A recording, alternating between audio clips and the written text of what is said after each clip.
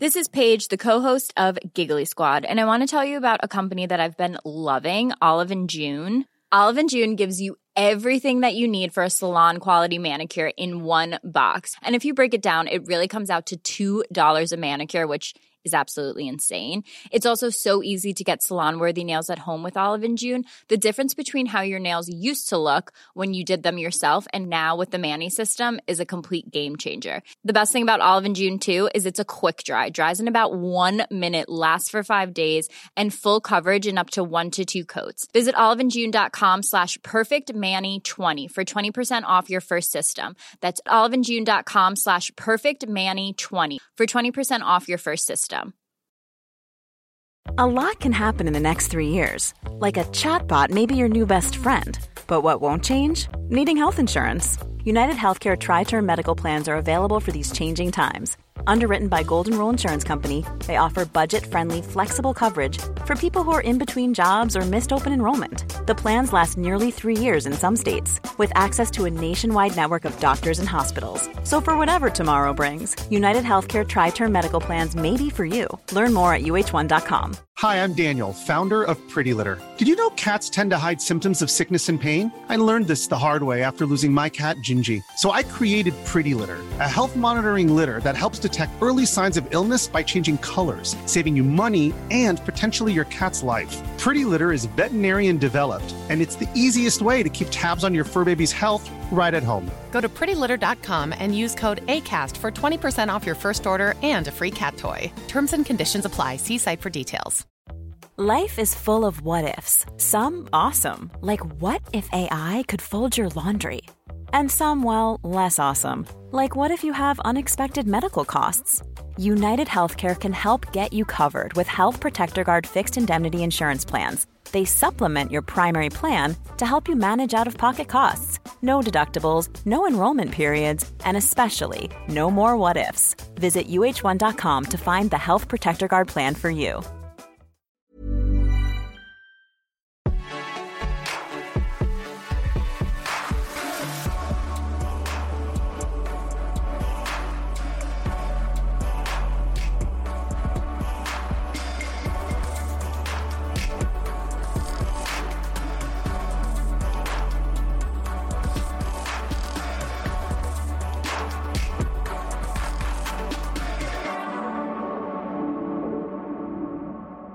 Velkommen til Bag Eliten, og velkommen til podcasten, hvor atleter får lov til at være mennesker først.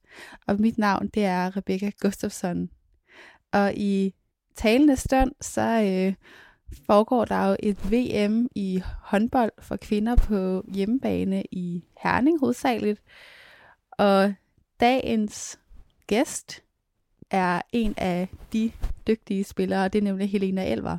Og hvis man kender til Helenas fortælling, så ved man, at hun har været igennem et 2 år langt skadeshelvede, har jeg lyst til at kalde det, der virkelig har tvunget hende derud, hvor man ikke helt ved, om man nogensinde kommer op for det hul, man er landet i. Men det er hun, og hun står i dag som en stærkere atlet, men i den grad også et stærkere menneske, der er bevidst om, hvem hun gerne vil være, særligt i hendes relationer og over for de mennesker, hun har omkring sig, og for fans og for sine holdkammerater. Du kommer i det her afsnit til at møde et menneske, som i den grad har fundet ud af, hvad det vil sige at kæmpe for noget, der rigtig gerne vil være det forbillede, hun selv manglede, da hun stod i sin skade og følte sig enormt alene.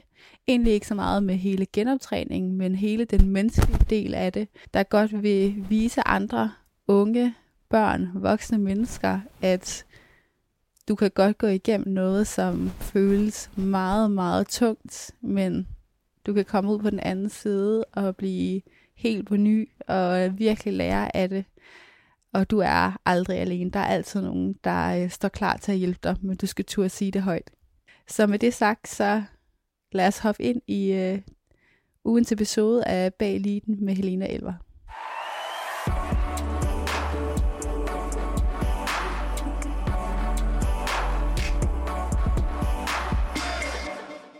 Velkommen til Bag Eliten, Helena. Tak fordi jeg måtte komme. Velbekomme da. Der var en, der spurgte på lytterspørgsmålene om, hvordan du har det lige nu. Og det spørgsmål, synes jeg måske, vi skulle starte den her episode med. Så hvordan har du det lige nu? Ja, det er egentlig et godt spørgsmål. Ja, det er lige med at mærke efter. Det tror jeg ikke altid er noget, jeg sådan lige helt gør. Men altså, hvis man tænker på den tid, jeg går i møde lige her om lidt, så føler jeg mig vildt stolt.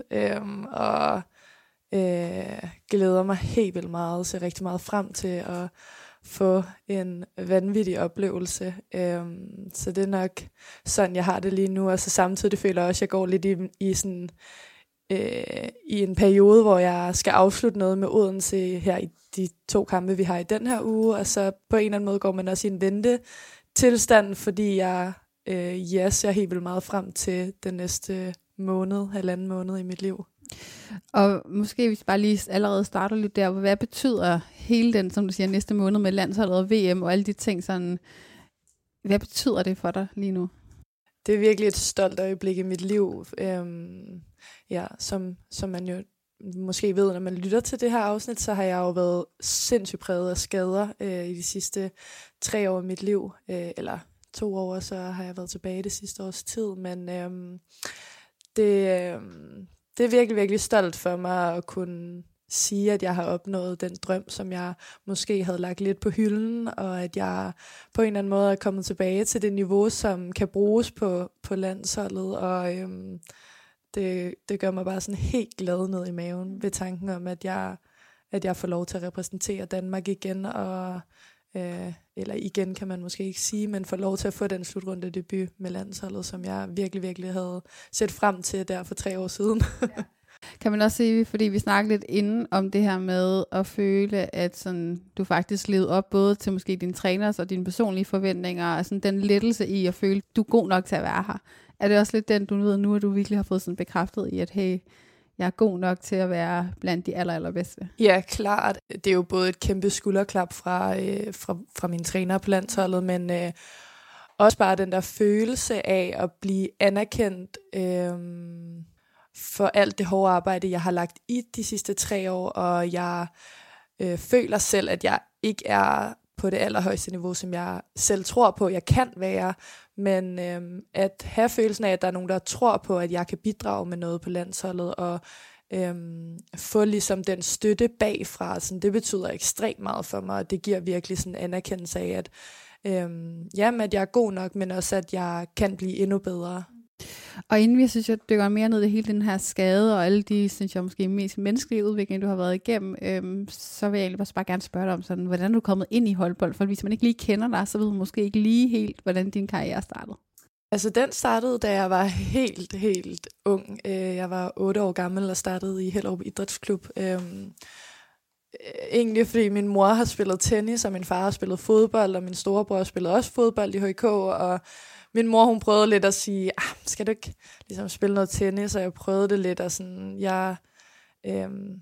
jeg havde nok ikke den der indre ro, og nok lidt for meget temperament til at være tennisspiller, synes min mor i hvert fald, og jeg synes heller ikke, det var så sjovt, så hun var sådan, lad os prøve en sommercamp på en håndboldskole, og det var ligesom startskud, det synes jeg var vildt sjovt, så det blev starten på min håndboldkarriere. Og hvornår går det ligesom op for dig, at du tænker, hey, det her er ikke bare sjov og leg, men det er faktisk en karrieremulighed for mig? Det er faktisk en sjov ting at snakke om, fordi for mange tror jeg, at de når omkring efterskole, omkring ligesom college og så videre, vælger at være sådan, okay, nu går jeg den mere professionelle vej. Jeg tager til en klub, hvor der er et ligahold, og vi kan have morgentræninger, vi kan ligesom virkelig sådan udvikle og virkelig gå professionelt ind i, hvordan vi træner osv. Men det gjorde jeg slet ikke. Det er jo egentlig først, da jeg spiller HK indtil jeg er 18, og der får jeg så min første korsbåndsskade. Og der går jeg på gymnasiet i Gentofte, der hvor jeg boede.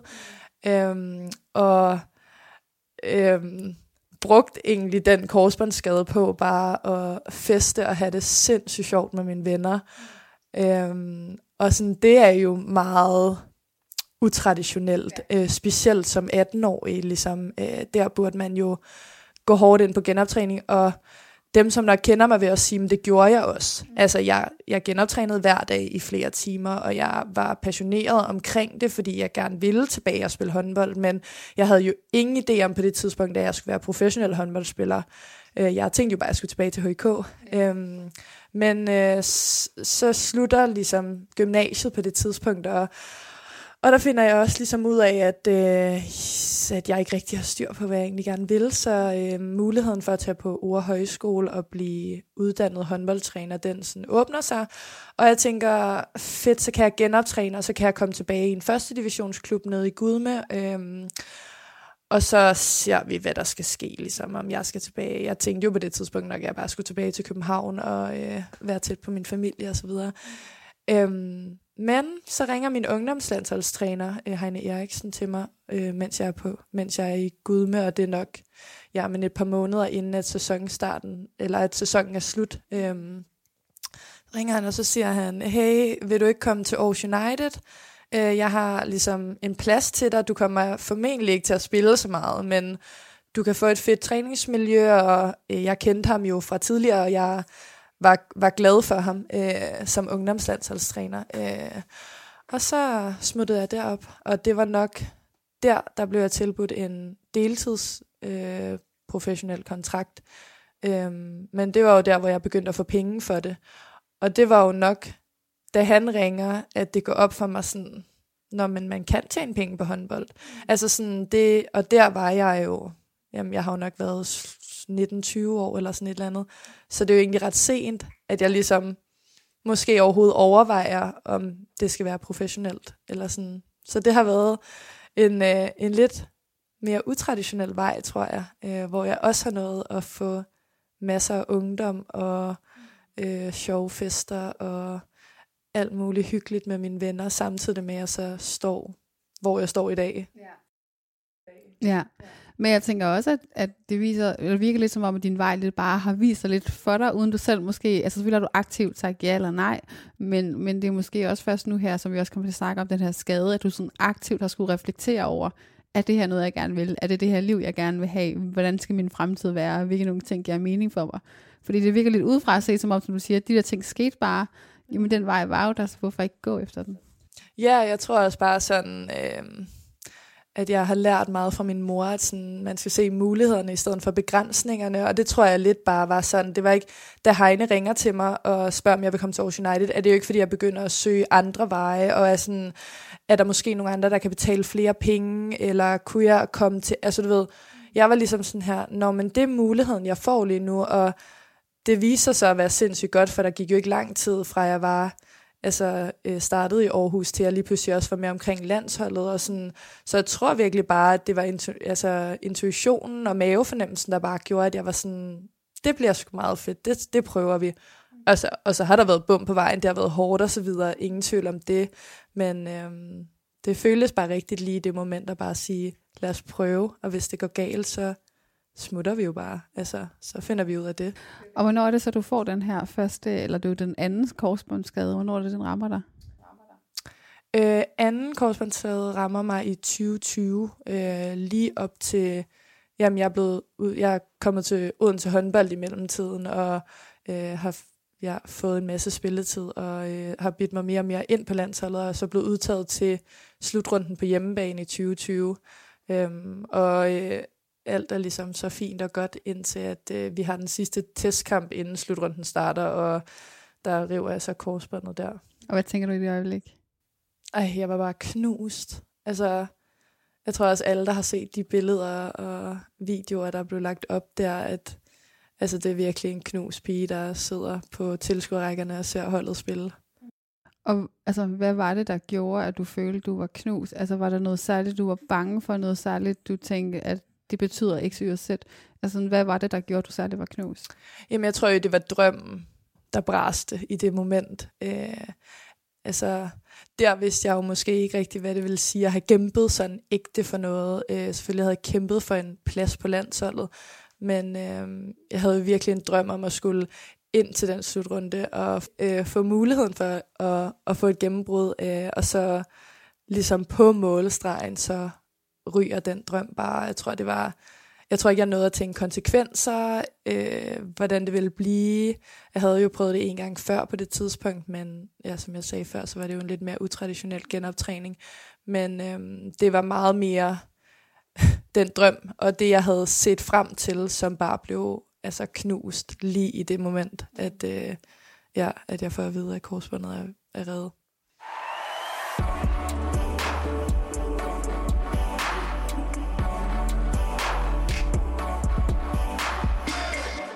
Og vi taler også om inden her, vi optog det her med, at hele den her periode, de her 2 år i højeste grad for dig, ligesom har været en menneskeudviklingsrejse, altså hvor du virkelig har skulle finde ud af, hvem er mennesket, og du er meget mere en håndbold. Så jeg måske har lyst til at spørge dig om, sådan, hvornår er det, de her refleksioner begynder at komme? Hvor lang tid er vi inde i dit forløb, og måske hvad er det, der får dem til, hvad sætter dem i gang måske i højere grad også?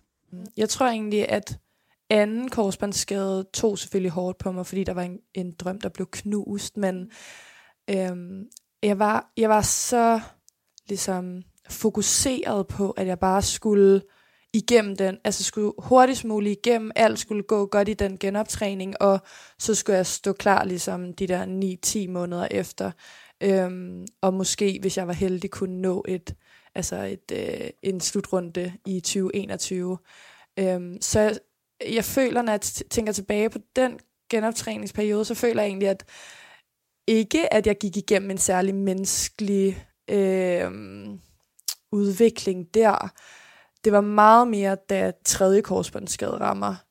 Altså der er jeg ødelagt. Altså sådan, der er det ikke kun håndboldspilleren Helena, der er ødelagt. Altså der er det hele mig, jeg er bare splinter alle steder. Og det er ligesom i den periode, altså en ting er, at jeg river korsbåndet, men det er rigtig meget perioden efter, at jeg netop stiller spørgsmålstegn ved, om jeg synes, det er værd at skulle gå igennem en korsbåndsskade igen, fordi jeg havde jo oplevet, hvor hårdt det er fysisk og mentalt i genoptræningen, men nu var der både den fysiske og mentale del i genoptræningen, men lige så meget, altså at den menneskelige del af mig også var ødelagt, og den skulle jeg jo også arbejde med at genoptræne, hvis man kan sige det på den måde, fordi det var virkelig ikke let. Så det var meget, meget der, det ramte mig, at jeg skulle igennem en eller anden form for menneskelig udvikling, og at jeg på en eller anden måde skulle have samlet alle de splinter, der lå rundt omkring, og finde ud af, hvordan jeg skulle gøre det. Og hvordan gør du så det? Altså, i en lang periode gjorde jeg jo ikke det. Altså, i en lang periode var jeg jo bare et stort rod og et stort kaos. Og jeg ved egentlig ikke helt, hvordan jeg kom igennem det. Altså sådan helt bundærligt. Når folk spørger mig sådan, hvordan har du gjort det? Hvordan kom du igennem de 2 år med 2 korsbåndsskader? Altså, jeg ved det seriøst ikke. Noget af det tror jeg på en eller anden måde lidt jeg også har fortrængt, fordi jeg havde det så dårligt. Jeg kunne mærke, at jeg ikke var færdig med håndbold, og det tror jeg var en af grundene til, at jeg kunne samle mig op i den genoptræningsdel, der hed ligesom at møde op hver dag, genoptræne de timer jeg skulle, presse mig selv mentalt og så videre, fordi det var jo også en kamp for mig bare, altså når min fysioterapeut sagde, prøv at hoppe ned for den her, altså det var jo, jeg kunne jo begynde at græde i styrkerummet, af bare for at vide, at du skal hoppe ned fra, jamen nu siger jeg, 10 centimeter, bare sådan tanken om, at mit korsbånd kunne, eller at mit knæ, at jeg skulle stole på knæet, det kunne jo få mig til ligesom at falde helt fra hinanden. Så den del var jo ligesom en del for sig, og så den menneskelige del tog vildt lang tid, og jeg plejer lidt at sige sådan, de ligesom gange jeg har snakket om det tidligere, at jeg var en håbløs veninde, jeg var en dårlig datter, jeg var et dårligt menneske for alle dem omkring mig, også selvom de virkelig, virkelig prøvede at hjælpe mig, så var det først, da jeg aktivt tog valget om, at nu vil jeg ikke have det dårligt mere. Og det var ikke let hverken at tage valget, og det var heller ikke let så at få det bedre. Men jeg var nødt til ligesom at tage et aktivt valg, fordi jeg kunne også bare have valgt at blive liggende i sofaen og have ondt af mig selv. Og det havde jeg i lang tid. Altså sådan, jeg synes, det var så uretfærdigt, at jeg var korsbåndsskadet igen og havde misset drømmen om både at bare spille håndbold, men også at være mere omkring landsholdet og sådan det, ja. Så det tog mig virkelig lang tid at tage det valg om at få det bedre, og det krævede rigtig mange hårde snakke, og det krævede rigtig meget disciplin, og hjælp fra mine nærmeste. Det var, jeg sidder ligesom også lige og tænker over, sådan, hvad gjorde jeg egentlig? Fordi det føltes også lidt som om, at jeg gjorde en masse små ting, som jeg ikke nødvendigvis kan sætte en finger på, men som på en eller anden måde, jamen lidt samlede de der små splinter, der lå rundt omkring lige så stille. Men det tog jo et år. Det virker jo også udefra set i hvert fald som om, at det på en eller anden måde, som du siger, du har mistet tilliden til din krop. Du er bange for, at du ikke engang kan komme 10 cm altså ned, og alt er spændet fra hinanden. Men det virker også som om, det du gør i princippet, er, at du genopbygger tilliden til dig selv og til det menneske er, og lige så stille og roligt bygger du ikke engang det gamle fundament, men du bygger brik for brik, bid for bid, det nye fundament til det menneske, der sidder her i dag på en eller anden måde. Ja, det tror jeg godt, man kan sige. Altså, jeg føler jo, at der er en ny version af mig, hvis man kan sige det sådan. Jeg føler jo, at jeg har rykket mig, altså jeg er både blevet ældre, men jeg har også bare rykket mig meget generelt i ligesom mine tankegange og min måde at håndtere tingene på, og fundet ud af nogle ting, som hvordan jeg har opført mig tidligere, hvis jeg skal sige det sådan, og hvor jeg ikke vil tilbage. Og det har jo også været lærerigt. Og så tror jeg også, at rigtig meget af det har været ligesom også en eller anden form for forståelse af, sådan, hvor meget man kan. Altså sådan, at jeg sidder her i dag, ligesom skal spille en slutrunde om 2 uger, generelt bare løber rundt ind på banen, uden at være bange, og altså overordnet set er glad. Sådan, det havde jeg ikke set, at jeg var for 2 år siden. Altså sådan, der så alt rigtig mørkt ud. Tror du, andre udefra måske har svært ved at forstå, sådan, hvad du egentlig har gået igennem? Altså, når man selv har været i samme situation. Altså sådan, forstå, hvor langt ude du var. Ja, det tror jeg. Altså, jeg har jo forsøgt også at dele lidt ud af det. Netop fordi, at jeg synes, det er ret vigtigt, at jamen, for alle de unge piger og drenge, og generelt bare alle, der oplever ligesom en form for traume i deres liv, og forstå, at tingene ikke bare glider på skinner, og det gør de heller ikke for mig. Det har været ret vigtigt for mig at være et forbillede for andre, og snakke åbent og ærligt om at det har været sindssygt hårdt, og at det ikke er noget, jeg ønsker for min værste fjende. Men det har været vildt vigtigt for mig, at andre kunne spejle sig i mig, og når de oplever modgang, at de så tænker, okay, men det er ligesom, det gjorde Helena også, men hun kom igennem det, så jeg kan også godt komme igennem det. Det har været vildt vigtigt for mig. Ja, manglede du selv det, da du stod i det mørke til mørke på en eller anden måde? Helt vildt meget. Jeg føler også, at jeg manglede, at der var nogen, der også talte om de sider, altså ikke kun, at det er hårdt at genoptræne, men også lige så meget netop sådan, hvor ødelagt jeg har været som menneske. Altså fordi jeg var sådan her, hvorfor er der ikke nogen andre, der har ramt bunden, som jeg har ramt bunden? Altså hvordan kan de være så mentalt godt forberedte på at blive kørt ned med 100 km i timen? Det havde jeg vildt svært ved at forstå, at der ikke var nogen andre, der havde snakket højt om.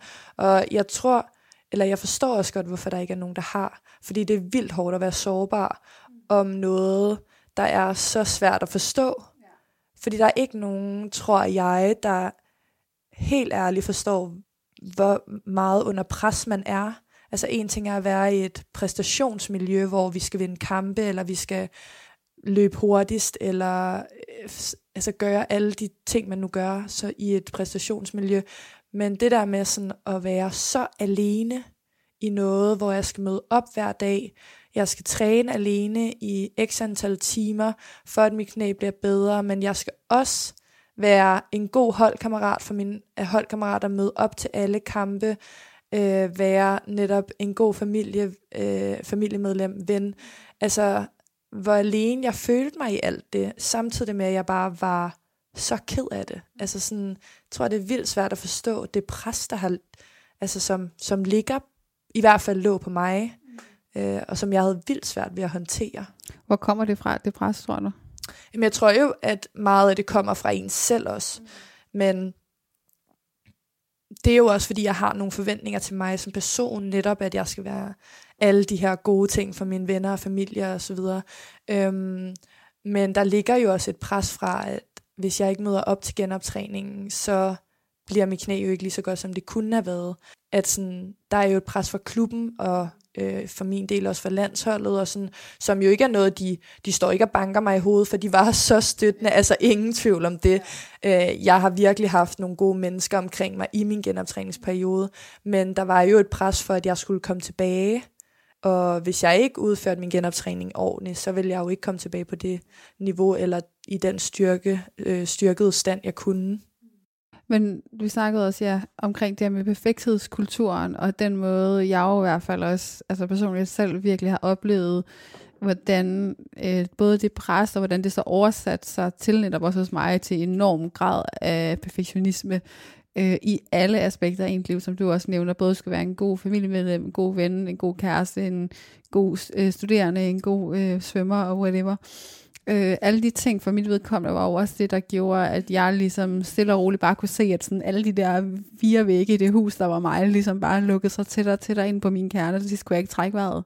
Og så valgte jeg at stoppe, fordi jeg tror også, som du siger, jeg manglede nogen, der satte ord på det. Jeg manglede nogen andre, der satte ord på, at sådan, hey, jeg har det faktisk også sådan her, og det er okay. Det er mega hårdt, men du kan også godt komme igennem det, når du ved, at der er andre. Og jeg tror også, det var også en af de der hovedårsager til at starte den her podcast, var jeg var sådan, jamen jeg manglede det rum.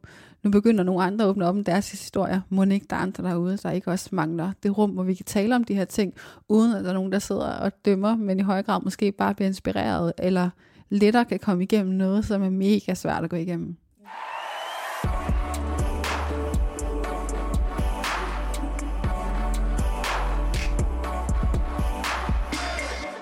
Hvis du spørger mig, så er den bedste gave, vi kan give hinanden, det er tid. Og hvilken bedre julegave, eller bare gave generelt set, end at give et andet menneske mulighed for at få tid, enten med dig eller med sig selv. Og derfor er jeg også mega glad for, at Float Studio igen er sponsor på Bag Eliten, fordi hvis der er noget, jeg bruger min floating-tid med, så er det at få en pause og få nervesystemet helt i ro og have tid med mig selv eller med andre, hvis jeg nu floater sammen med nogen. Og som vi jo egentlig taler om i den her episode med Helena Elver, så er det jo enormt meget fokus på mental træning og fokus på det mentale og på den menneskelige udvikling. Og noget jeg faktisk ikke vidste, men som jeg lærte, da jeg floatede, det var, at du i den grad kan bruge det rum også til mental træning og til at visualisere for eksempel et løb, du står overfor, eller du skal holde et stort oplæg foran en masse mennesker, eller ind og holde en eksamen, eller bare noget af din hverdag, som du godt kunne tænke dig at have større fokus på. Så nogle gange så har jeg haft brug for at floate, hvor jeg bare tager en aktiv eller en passiv floating, hvor jeg mere bare overgiver mig til det, der er. Og derved får fuldstændig en pause fra alting og alle sanseindtryk. Men andre gange, så har jeg simpelthen brugt det aktivt til at skabe et rum, hvor jeg kan styrke mine mentale evner, eller kan gennemgå noget, som jeg forbereder mig til. Og derved bruge det som en aktiv del af min mentaltræning, eller bare min selvudvikling. I hele december måned, der giver Float Studio alle Bag Eliten lyttere op til 45% rabat på alle deres pakker. Og jeg har linket det særlige link nede i show notesene, som I meget gerne skulle trykke på, for at få adgang til det. Så det vil jeg bare gerne sige tusind tak til Float Studio for, men også måske komme med en lille opfordring til, at hvis du tænker, at du har lyst til at give et andet menneske tid i gave, så er det i hvert fald en rigtig, rigtig god mulighed. Og med det sagt, så skal lad os vende tilbage til episoden med Helena Elver.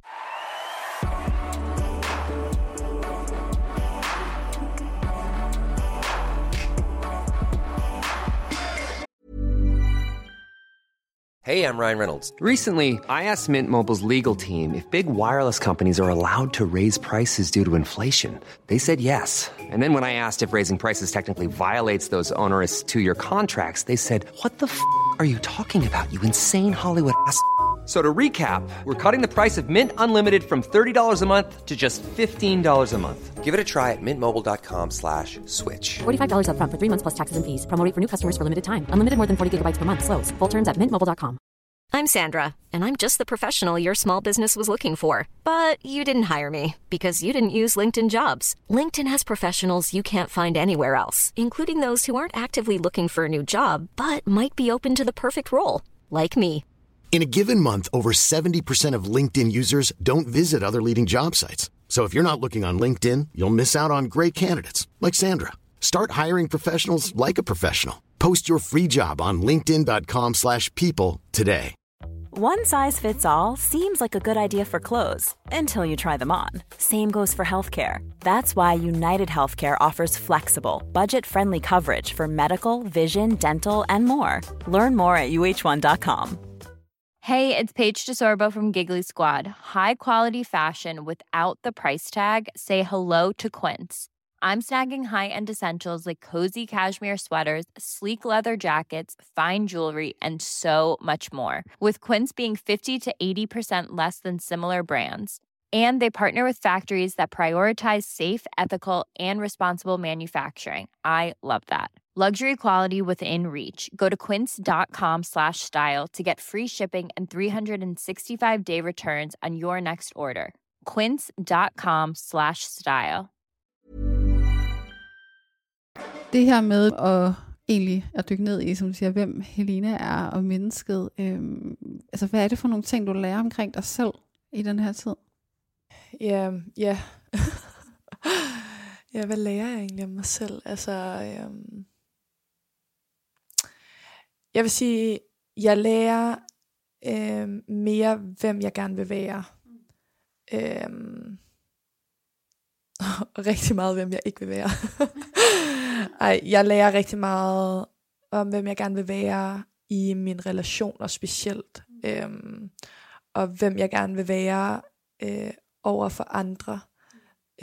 Om det så er nogen, der er tæt på mig, eller om det er nogle fans, eller men det der med sådan at kunne være noget for andre, fordi det havde jeg en periode, hvor jeg ikke var.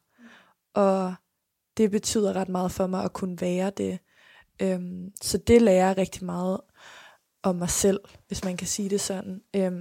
Og så tror jeg også ligesom sådan, det lyder lidt kliché, men at jeg lærer virkelig, at jeg kan meget mere, end jeg tror. Altså sådan, jeg kunne lige så godt have lagt mig og haft ondt af mig selv. Jeg kunne også lige så godt have stoppet med at spille håndbold. Men jeg ville bare ikke ligesom give op. Altså sådan, og på trods af, at det har været klart de hårdeste år i mit liv, så synes jeg også bare, at der er noget vildt flot i at have opnået ikke at give op. Altså på trods af, at jeg havde lyst ekstremt mange gange, og at jeg jo også nu har fået at vide, du ved godt, der er en pris at betale for at spille håndbold nu, fordi mit knæ er i så tilpas dårlig stand. Men det er jo med en kæmpe stolthed, at jeg sidder her og siger, at jeg spiller håndbold stadig. Altså, og jeg vil have været vildt ked af at være stoppet, når jeg tænker tilbage på det sidste år, hvor jeg bare har fået en masse oplevelser. Jeg er blevet en del af et fællesskab igen, som betyder vildt meget for mig, og jeg laver det, jeg virkelig synes er sjovt at lave. Men du har jo i hvert fald lært det, du siger nu, at altså både at fortæller det, at det her med relationer generelt set er noget, som betyder meget for dig som menneske. Det betyder også meget for dig, det her med at være for andre, være noget for nogle andre. Men det betyder også noget om, at du har fået lov at kigge på dig selv udefra med nogle briller og være sådan, jeg kan godt se, at jeg i de her situationer slet ikke var det menneske, jeg godt vil være. Og det har jeg skulle lære på den benhårde måde.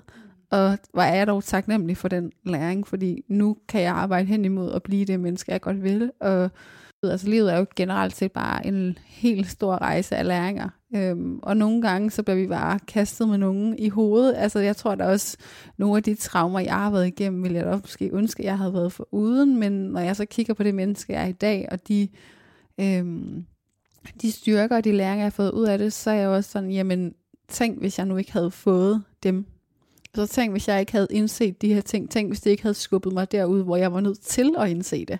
Det kan godt være, at jeg så havde sikkert været helt glad, og sikkert haft et rigtig fint liv. Men jeg tror, med den bevidsthed og den mening, jeg lever mit liv med i dag, den vil jeg ikke være foruden, når jeg får lov at mærke den i hvert fald.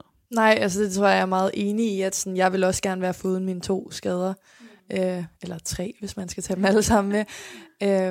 Men jeg har også lært, at jeg er meget mere end håndbold, og det tror jeg ikke nødvendigvis, jeg havde vidst i en alder af 25, hvis ikke jeg havde været skadet de her sidste 2 korsbåndsskader. Så tror jeg bare, jeg havde kørt videre i at være håndboldspilleren Helena, hvor jeg jo nu også har fundet ud af, at jeg er meget mere end det, og det giver mig også en eller anden form for sådan ro, når jeg har spillet en dårlig kamp, eller når jeg har haft en dårlig træning, så ved jeg, at jeg i det mindste stadig er et godt menneske, eller jeg forsøger at være et godt menneske, uden for håndboldbanen. Og det er jeg vildt stolt af. Altså sådan, og det er noget, som jeg virkelig, virkelig er glad for, at jeg har fået med.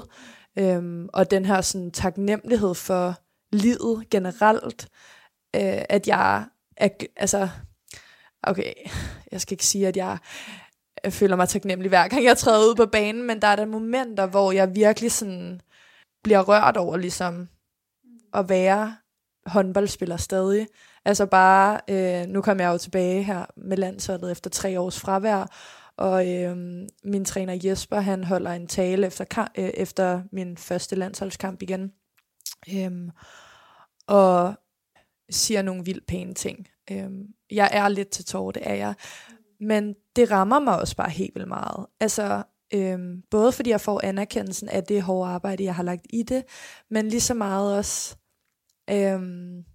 og ligesom blive bekræftet i, at jeg er en god håndboldspiller, men at jeg også er et godt menneske. Altså sådan, man skal nok have hørt talen, hvis man skal forstå, hvad jeg mener, men at han var bare sådan her, du bidrager rigtig meget på banen, men du bidrager også rigtig meget uden for banen, og sådan, det betyder bare sindssygt meget for mig, at være en, som både kan give noget som håndboldspiller, men at jeg i den grad også kan give noget som person. Hvis du skulle sådan måske sætte dig ud af dig selv på en eller anden måde, og se dig selv fra dine holdkammeraters side, hvordan vil de måske beskrive dig som menneske, i hvert fald den måde, du er i dag? Jeg tror, at de vil beskrive mig som et positivt og glad menneske. Jeg har også mine stunder, ingen tvivl om det, men sådan højlydt, altså nemt til latter.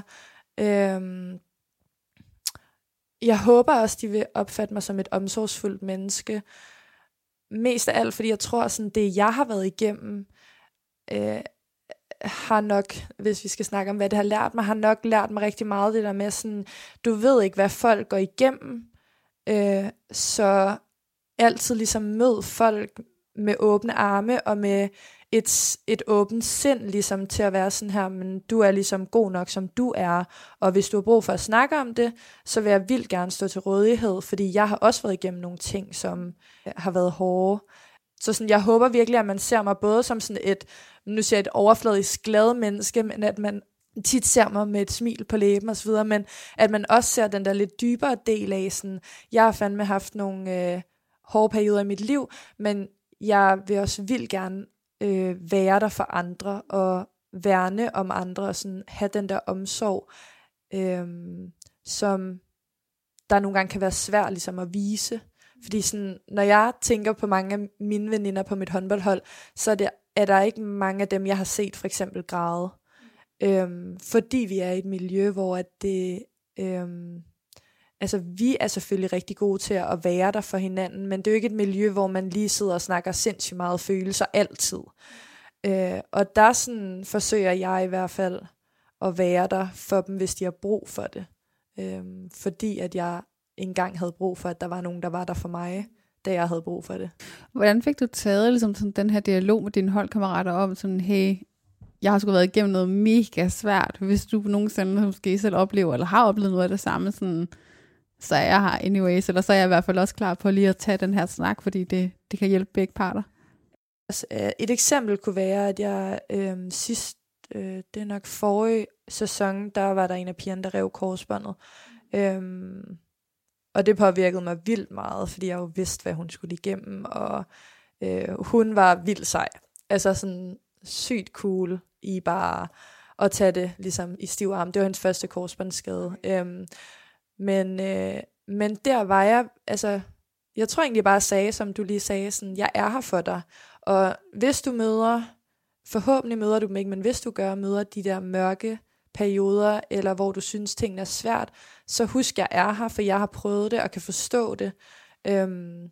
Og så tror jeg bare, at jeg har forsøgt at være der for hende, som jeg måske havde brug for, der var nogen, der var der for mig. Og det var der også. Jeg var et meget mørkt sted, men der var rigtig mange, der prøvede, så det er slet ikke, fordi jeg skal negligere nogen i mit liv overhovedet. Men sådan, jeg har forsøgt bare at være der for hende. Spørge, om jeg måtte komme over og spise aftensmad, eller om hun ville komme hjem til mig. Altså du ved, det der med bare også nogle gange at være der, trænet samtidig med hende, hvis jeg kunne styrketræning, fordi jeg vidste, at det er rart ikke at være alene i styrkelokalet. Altså så sådan nogle af de ting, som jeg måske havde ønsket, at der var nogen, der vidste dengang med mig, altså at det betød noget. Så ja, måske på den måde. Men måske det er også alle de helt små ting, der gør, at du ligesom får samlet trådene på dig selv. Måske du lidt prøver at fodre hende med de her helt små ting, for eksempel som du siger, middagen eller et eller andet, der gør, at man ligesom får lov at sige sådan, hey, der er faktisk stadig nogen, der ser mig, nogen, der værdsætter mig, og bare ligegyldigt, om jeg har min håndbold eller ej, så er der faktisk nogle mennesker, som er glade for mig. Og det der med at blive set, tror jeg, som menneske, særligt når man er i sådan nogle præstationsmiljøer og er i sportsgrene, er jo helt vildt vigtigt, fordi jeg tror, vi som mennesker bare glemmer det rigtig hurtigt, at vi er et menneske, og det vi er et menneske først og fremmest. Vi er ikke håndboldspillere eller svømmer eller et andet først og fremmest. Jamen jeg tror også for mig var det vigtigt, og altså det er jo noget, jeg tænker, når vi så snakker om det nu, det er nok ikke noget, jeg har tænkt over før, men det der med sådan at vise hende, at hun er min veninde, og ikke bare min holdkammerat.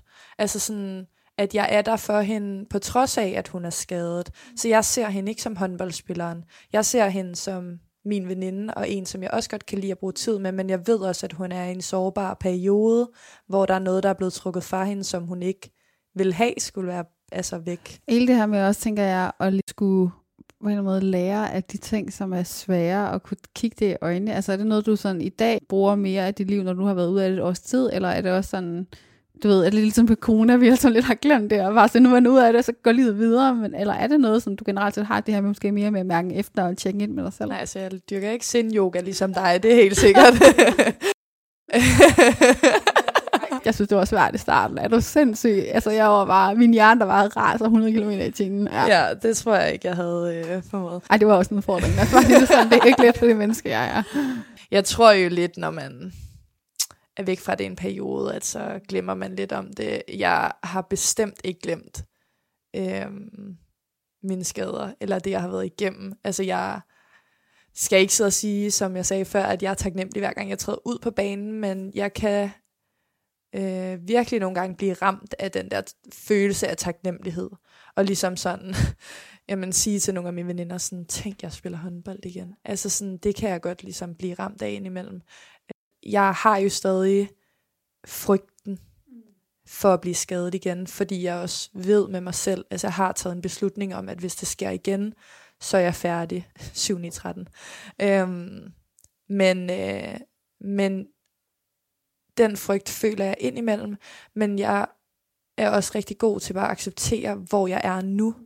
Altså sådan, og ikke bruge så meget energi på det negative, der har været. Jeg vil rigtig gerne lære af det, men jeg har ikke et behov for at skulle dykke ned i det, eller hele tiden referere tilbage til det. Altså nu bliver jeg jo meget spurgt ind til det, fordi jeg stiller op i en podcast som det her, eller interviews, hvor det bliver nævnt, og jeg er jo på et eller andet punkt stadig hende, der har 3 korsbåndsskader. Men du er også meget mere end det. Altså sådan, yeah. det er bare en del af din fortælling, men altså igen, du skal jo heller ikke negligere, at du har været igennem, men det, altså de skader, du er så meget mere end det. Ja. Og det er jo også det, jeg håber, at jeg en dag også bliver, altså sådan ægte, at at jeg bliver målt på de præstationer, jeg laver på banen. For jeg ved jo godt, i mit private liv er jeg ikke hende med de 3 korsbåndsskader, men det er jeg jo stadig en lille smule som håndboldspiller, fordi at der ikke er mange, der har gået igennem det, jeg har gået igennem. Så jeg håber jo på et eller andet tidspunkt, at jeg er hende med de 3 korsbåndsskader, men at det ikke er det, man refererer til. At jeg på en eller anden måde kan opnå så store ting, at jeg og opnå de drømme, jeg har sat for mig selv, som ikke indebærer nogen form for skader.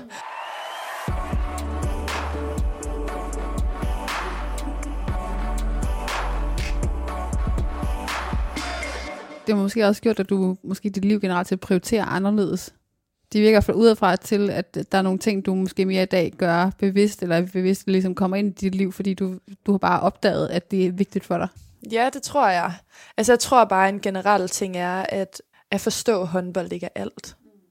Altså sådan, det tror jeg bare har også lettet mit syn på håndbold. Altså sådan at være i et præstationsmiljø. Jeg kan stadig være sindssygt frustreret på min træner, eller mine medspillere, eller mig selv.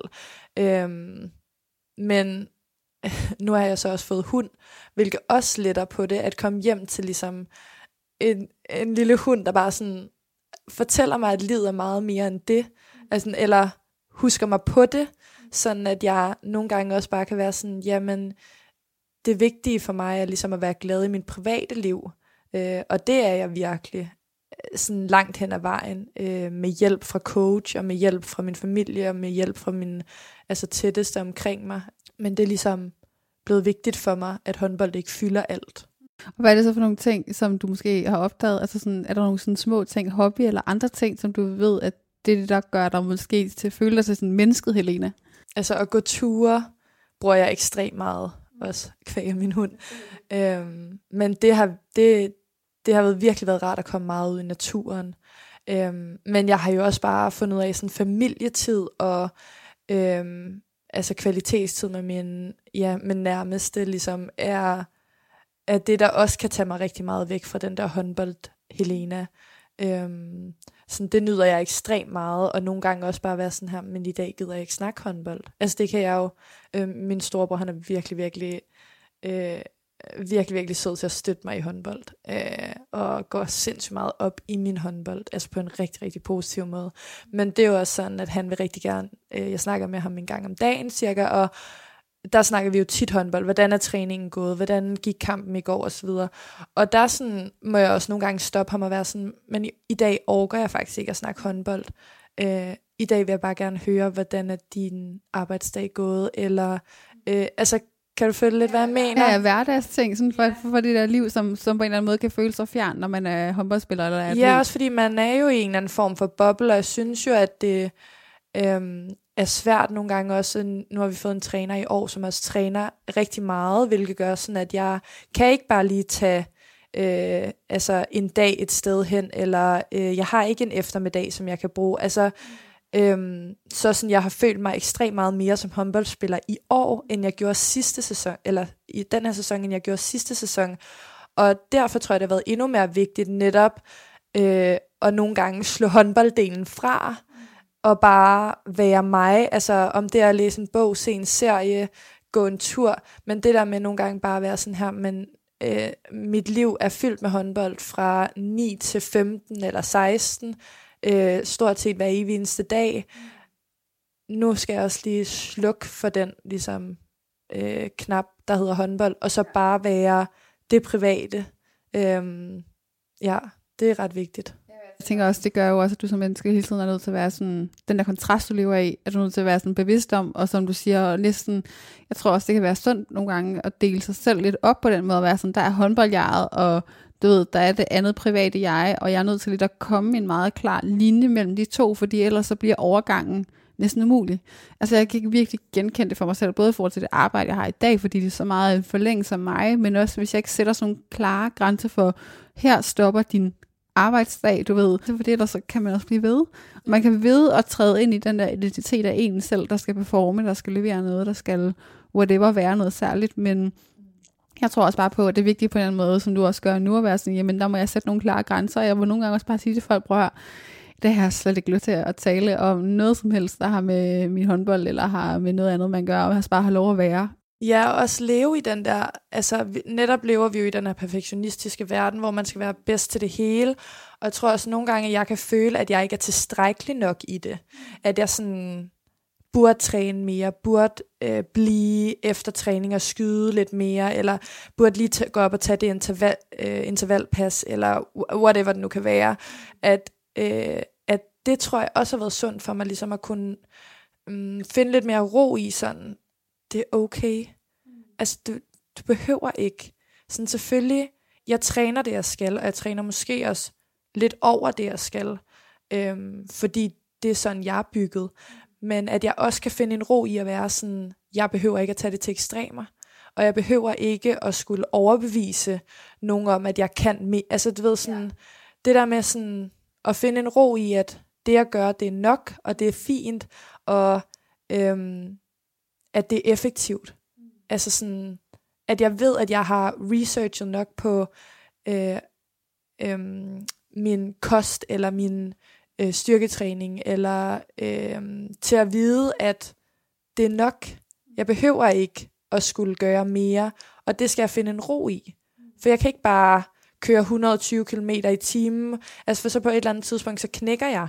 Og det var jo lidt det, jeg gjorde i min skadesperiode, at jeg kunne ikke finde roen i at være skadet. Og jeg havde hele tiden lyst til at træne mere.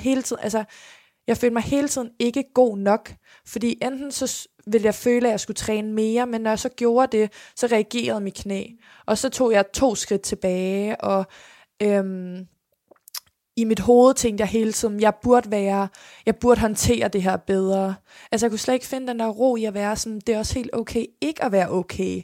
Det er også helt okay, at du ikke tager op og træner i dag. Altså den del kunne jeg slet ikke finde, hvor sådan, den føler jeg har fundet meget mere nu. At jeg sådan, ja, som du siger, deler lidt mere op, at der er altså håndbold mig, der er sindssygt fokuseret, sindssygt disciplineret, når jeg er i det. Men at jeg også, når jeg kommer hjem, kan slå fra og vide sådan, okay, men nu er jeg bare mig. Jeg ringer til min familie, jeg sætter mig med en bog, jeg hygger med Carla. Altså sådan, at jeg ikke behøver at være sportsudøver hele tiden. Hvad håber du ligesom, at ligegyldigt om man er så håndboldspiller, eller atlet, eller bare er menneske, hvad håber du, at måske dem, der lytter til den her episode, kan tage med fra den? Altså jeg håber, at de får et lidt bedre indblik i mig som person. Også at det er okay at være sårbar. Det tror jeg, at jeg er meget stor fortaler for, ligesom at vise nogle af de sider, som ikke altid bliver i talesat, når man er sportsudøver, men at det faktisk er ret vigtigt, at man ved, at det er okay. Og så tror jeg virkelig sådan, det er jo næsten blevet ligesom min ting, men virkelig vide sådan, det er okay ikke at være okay. At sådan, både som sportsudøver eller som privatperson, så sådan, skal man selvfølgelig gøre en effort for at blive okay igen, men at nogle gange er det også okay at finde ro i, at lige nu er du bare ikke okay, og det skal nok blive bedre. Så tænker jeg på en eller anden måde, give dig selv den ro, altså tilbage og bevidsthed i, at hey, du har været meget igennem, men du er også kommet på den anden side, og nu har du den ro, du havde brug for, og den ro, tænker jeg, alle, inklusive mig selv, og så mange andre unge og ældre mennesker, har brug for hele tiden at vide. For jeg tror, hvis der er noget, mange mennesker, ja, inklusive mig, mangler, så er det jo den der indre ro, ikke? Jo, altså, jeg har den slet ikke. Altså.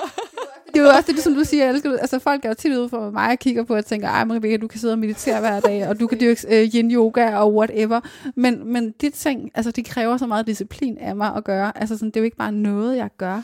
Jeg tror, at selvom jeg har arbejdet med det i så mange år, den der indre ro og bare hvilen i væren, altså jeg har så meget respekt for de mennesker, der bare kan sådan lægge sig ned, du ved det, se en serie, eller sådan, og bare sådan have ro i maven. Jeg har momenter af det, men jeg er ærligt. Og det tror jeg alle har. Jeg tror alle har momenter af det. Men det handler jo også om nogle gange at aktivt tage et valg om at sige, at det er okay. Og at bare være til stede, uden at skulle gøre alt muligt andet ekstra. Eller, men nogle gange bare sige sådan, i dag chiller jeg. Eller hvis man har brug for det, i dag tager jeg op og træner en ekstra gang, eller altså du ved sådan, det kommer an på, hvad man har brug for, men, og det er også sådan vigtigt for mig at sige, at nu sidder jeg her og sådan, det er okay ikke at være okay, det forstod jeg jo heller ikke i en periode, altså sådan, jeg forstod jo heller ikke, at jeg kunne have det så dårligt, eller at jeg havde så svært ved at finde ro i mit liv, så det er jo ikke fordi, og det er ikke fordi, jeg er kommet et sted hen, hvor jeg bare, altså at alt er totalt lyserødt og fedt og godt, altså sådan, det er jo kun fordi, jeg ved, jeg har været et så meget dårligere sted, og nu er jeg ligesom på vej op ad trappen, hvis man kan sige det sådan, og der er stadig lang vej for mig endnu, men nogle af de ting, der har virket for mig, er jo virkelig at prøve at finde tilbage til sådan, hvem er jeg, og hvad er det, der gør mig sådan ægte glad. Ja, måske som det sidste spørgsmål, inden vi går til lytterspørgsmål, sådan, ja, hvad gør der egentlig sådan ægte glad i livet? Hvad er det, der, ja, kan man sige, betyder noget for dig som menneske? Altså helt klart kan jeg jo mærke, fordi at jeg glæder mig så meget til den næste måneds tid, at opnå mine drømme. Altså sådan både at gøre mig selv stolt og gøre min nærmeste stolt. Det sådan gør mig ægte glad. Og så gør, altså sådan, som vi jo har snakket om gennem hele den her podcast episode nu, så gør det mig også sindssygt glad at være omkring min nærmeste. Altså sådan, ja, og bare være med dem, sådan, det er fuldstændig ligegyldigt, hvad vi laver. Men det betyder sindssygt meget for mig. Når jeg er sammen med specielt min sådan, mor og min bror, altså sådan, der er jeg ægte glad.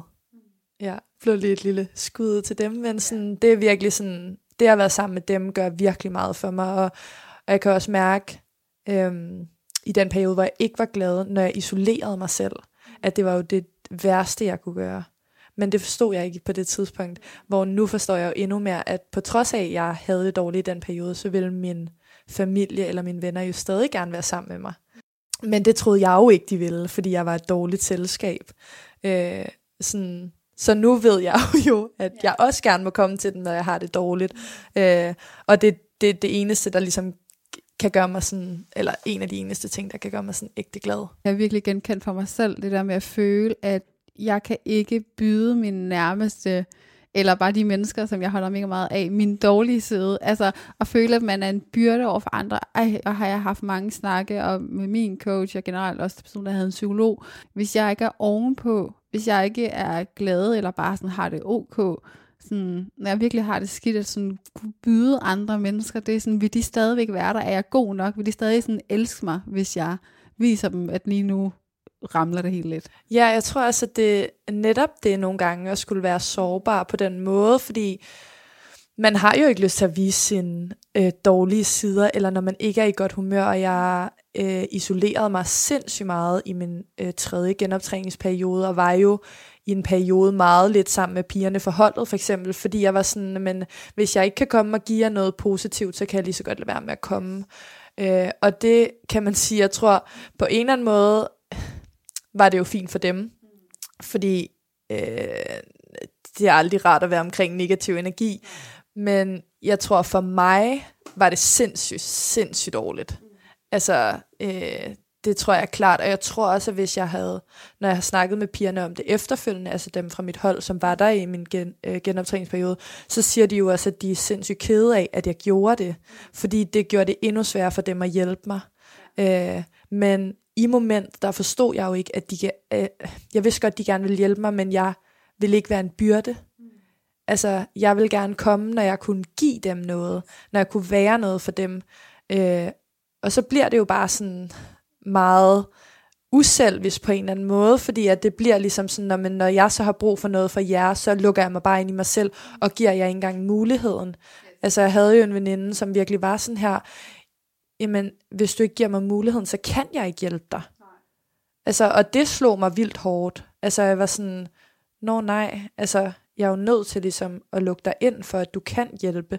Men i en periode forstod jeg jo bare ikke, at det var sådan, det var. Måske det er også det hele, sådan, måske større budskab omkring den her episode, men også noget generelt, der betyder meget for mig. Det er det der med, at vi netop skal turde have det mod, der hedder at være sådan, hey, jeg har brug for måske at tale om noget, som er mega svært, og det, jeg ved ikke engang, hvordan jeg skal starte med at sætte ord på det, men jeg sætter mega meget pris for, at du bare er der, og lige nu ved jeg ikke engang, om jeg kan beskrive, hvordan jeg har det, men jeg har det jeg er i hvert fald ikke okay.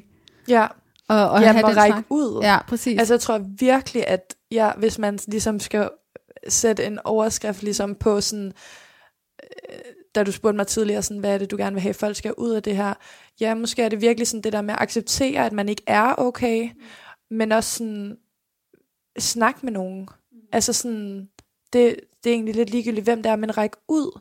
Fordi sådan, der er helt sikkert mennesker i dit liv, der gerne vil hjælpe. Sådan, det fandt jeg ud af, at alle stod jo klar til ligesom at ville brække en arm for mig, hvis det var det, der skulle til. Men jeg gav dem jo ikke lov. Og sådan, hvis du ikke giver dem lov, så er du bare alene i det. Men lige så snart du rækker ud, så er der så mange, der står klar til at hjælpe dig. Og det tror jeg er sindssygt vigtigt at vide, at det er sådan, der.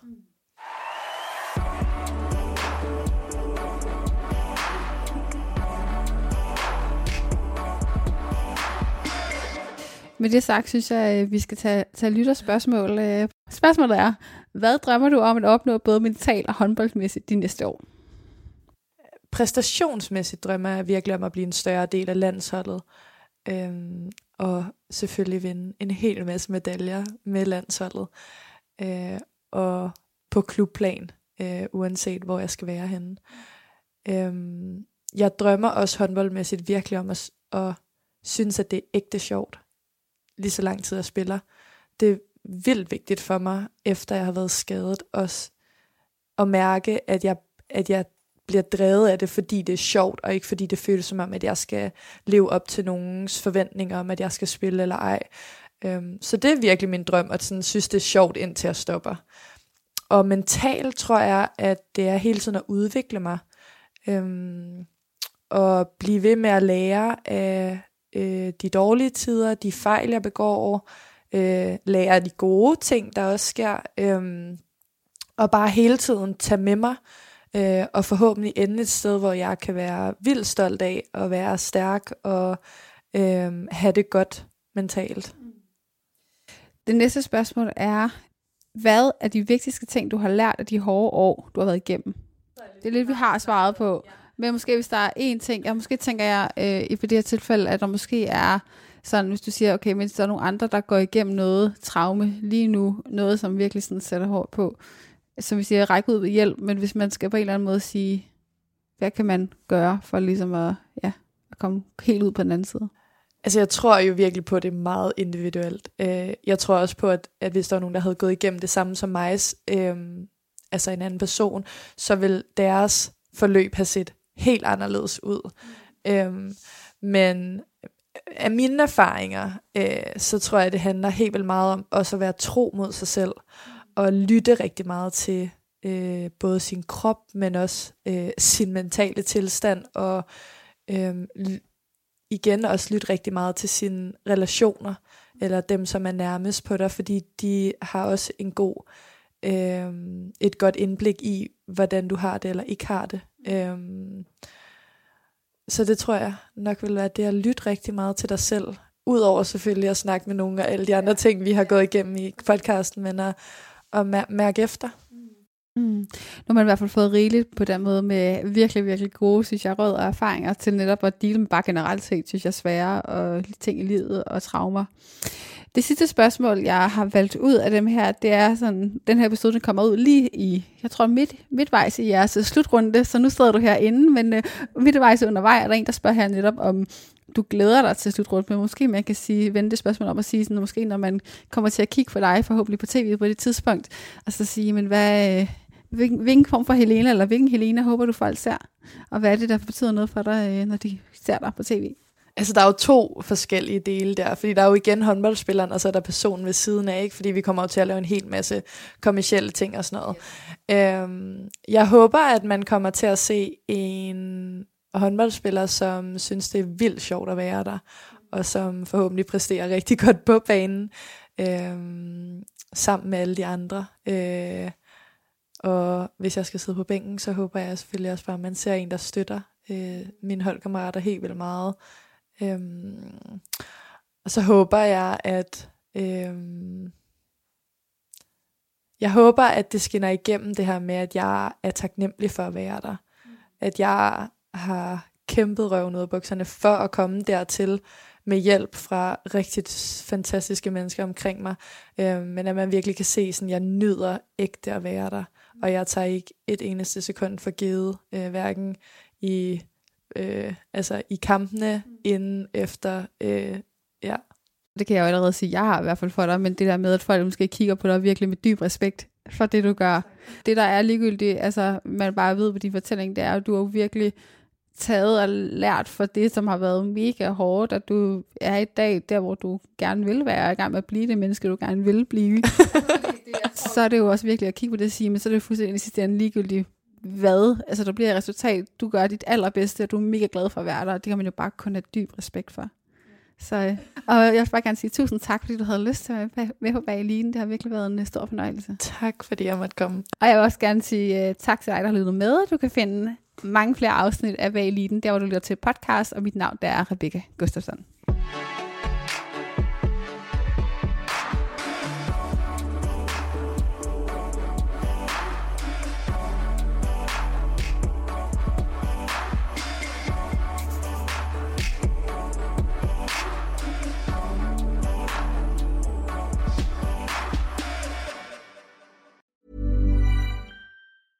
Planning for your next trip? Elevate your travel style with Quince. Quince has all the jet-setting essentials you'll want for your next getaway, like European linen, premium luggage options, buttery soft Italian leather bags, and so much more. And is all priced at 50 to 80% less than similar brands. Plus, Quince only works with factories that use safe and ethical manufacturing practices. Pack your bags with high-quality essentials you'll be wearing for vacations to come with Quince. Go to quince.com/pack for free shipping and 365-day returns.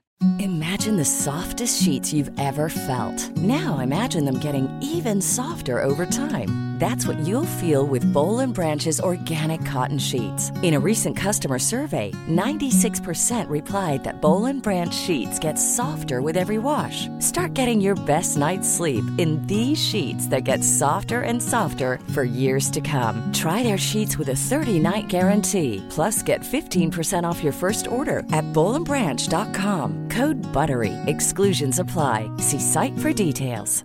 Mom deserves the best, and there's no better place to shop for Mother's Day than Whole Foods Market. They're your destination for unbeatable savings, from premium gifts to show-stopping flowers and irresistible desserts. Start by saving 33% with Prime on all body care and candles. Then get a 15-stem bunch of tulips for just $9.99 each with Prime. Round out Mom's menu with festive rosé, irresistible berry chantilly cake, and more special treats. Come celebrate Mother's Day at Whole Foods Market. Hi, I'm Daniel, founder of Pretty Litter. Did you know cats tend to hide symptoms of sickness and pain? I learned this the hard way after losing my cat, Gingy. So I created Pretty Litter, a health monitoring litter that helps detect early signs of illness by changing colors, saving you money and potentially your cat's life. Pretty Litter is veterinarian developed, and it's the easiest way to keep tabs on your fur baby's health right at home. Go to prettylitter.com and use code ACAST for 20% off your first order and a free cat toy. Terms and conditions apply. See site for details.